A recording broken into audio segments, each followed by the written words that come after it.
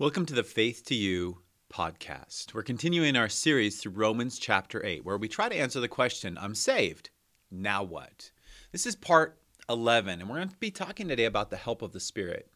Have you ever been in a conversation where you were totally misunderstood? What you're trying to say is not what the other party heard. You know, words are awkward things. It's difficult at times to convey the thoughts that we have in our head so the person that we're talking to understands this. This is especially true in marriage. If you're married, there's probably been a time in your life where you felt like I have this feeling, I have this truth, I have this thought I want to communicate to my spouse, but I don't know what words to use to say it. I find oftentimes in counseling situations, as I'm thinking about what I should say, I'm praying, Lord, give me words. And oftentimes I'll have an idea of what I want to communicate, but the words to communicate that idea are what is difficult. What about in prayer? Have you ever wondered, what if I don't say the right thing? What if I say the wrong words to convey really what my heart is?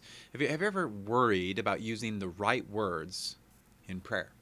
In Romans chapter 8, we find that's not a worry that new creations need to have. That's not a worry that we as new covenant believers need to have. It says this in Romans 8, 26 through 27. In the same way, the Spirit also helps us in our weaknesses, because we do not know what to pray for as we should. But the Spirit himself intercedes for us with unspoken groanings. And he who searches our hearts knows the mind of the Spirit, because he intercedes for the saints according to the will of God. You know, your words will always fall short of conveying what needs to be said in prayer. You're never going to reach that point where you've perfectly communicated to God what your heart is, what you're feeling, what you're wanting, what you're desiring, what you're needing. Your words are always going to fall short of that.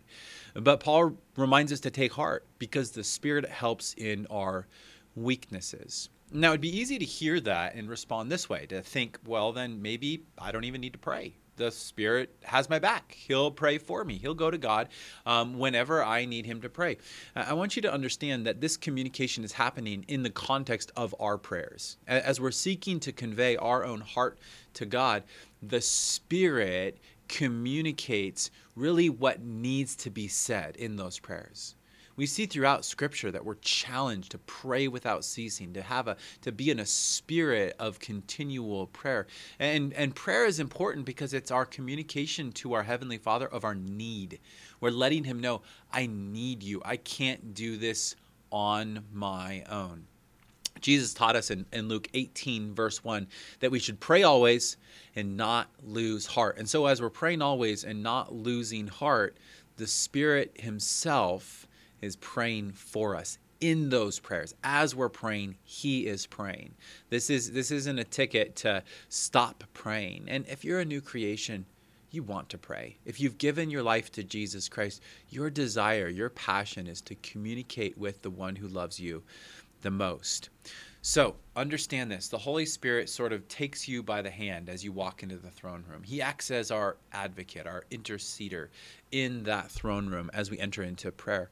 Now, there's two things that this passage teaches us about how the Holy Spirit prays. So first thing it tells us is the Holy Spirit prays with unspoken groanings. And what this is, these are the thoughts of our heart that are too deep for our words to express. Yeah, you've heard the expression, words cannot express.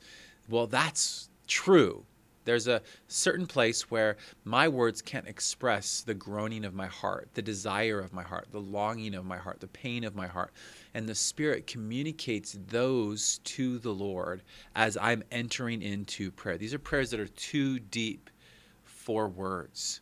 Have you ever had that happen? Have you ever had a time where like something was off, you just felt down, but you couldn't really put into words what was wrong, what was going on?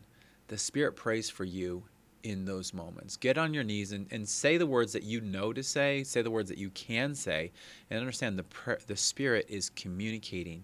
He's deciphering. He's helping translate into the heart of God what's on your heart, what's in your mind. The second thing we see here is that he intercedes according to God's will. So the Spirit's not going to God and saying, you know what, Caleb really wants this, God. I think you should give it to him. He's searching my heart, and he's seen there, because I'm a new creation, that I have desires. I have deep desires for the Lord, for his kingdom to come, for his glory to be shown. And I don't know how to express those. And sometimes I don't even fully understand that that's what I'm feeling. And that's why I'm in turmoil. And so the Spirit communicates to God. He intercedes for me according to God's will. He's communicating. His prayer is not according to my will, but according to God's will. Why is that important? Well, what does the scripture teach? It says in 1 John 5:14, this is the confidence we have if we have before him.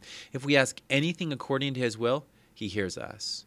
And if we know that he hears whatever we ask, we know that we have what we have asked of him. But what does that mean?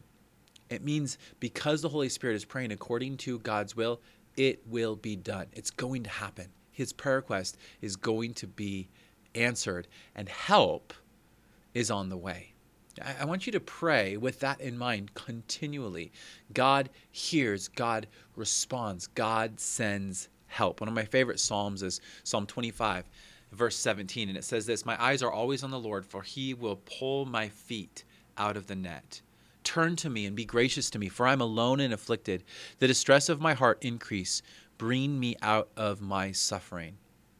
I love this attitude, and this is the attitude of a prayer warrior. My eyes are ever toward the Lord, for he will pluck my feet from the net. David is saying, I'm going to lift my eyes up to the Lord because he's my rescuer. I can't rescue myself.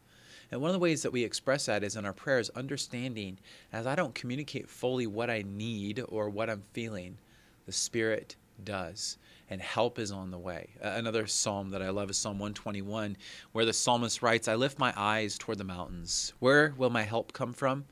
My help comes from the Lord, the maker of heaven and earth. As we pray, the Spirit is telling God what we need. He's telling the Lord what help we need. And then he helps us. He is the helper. The passage started by saying this. The Spirit helps us in our weaknesses. It's one of the ministries of the Holy Spirit. But I want you to think for a minute about that word weakness. You know, in our modern culture, the word weak is a bad word. In Scripture, it's a good word. And the reason it's a good word is because we need to be weak. We need to be weak people in order to be useful for the kingdom. What do I mean? Well, Paul had an affliction in his life. He says a thorn in his flesh was given to him to buffet him.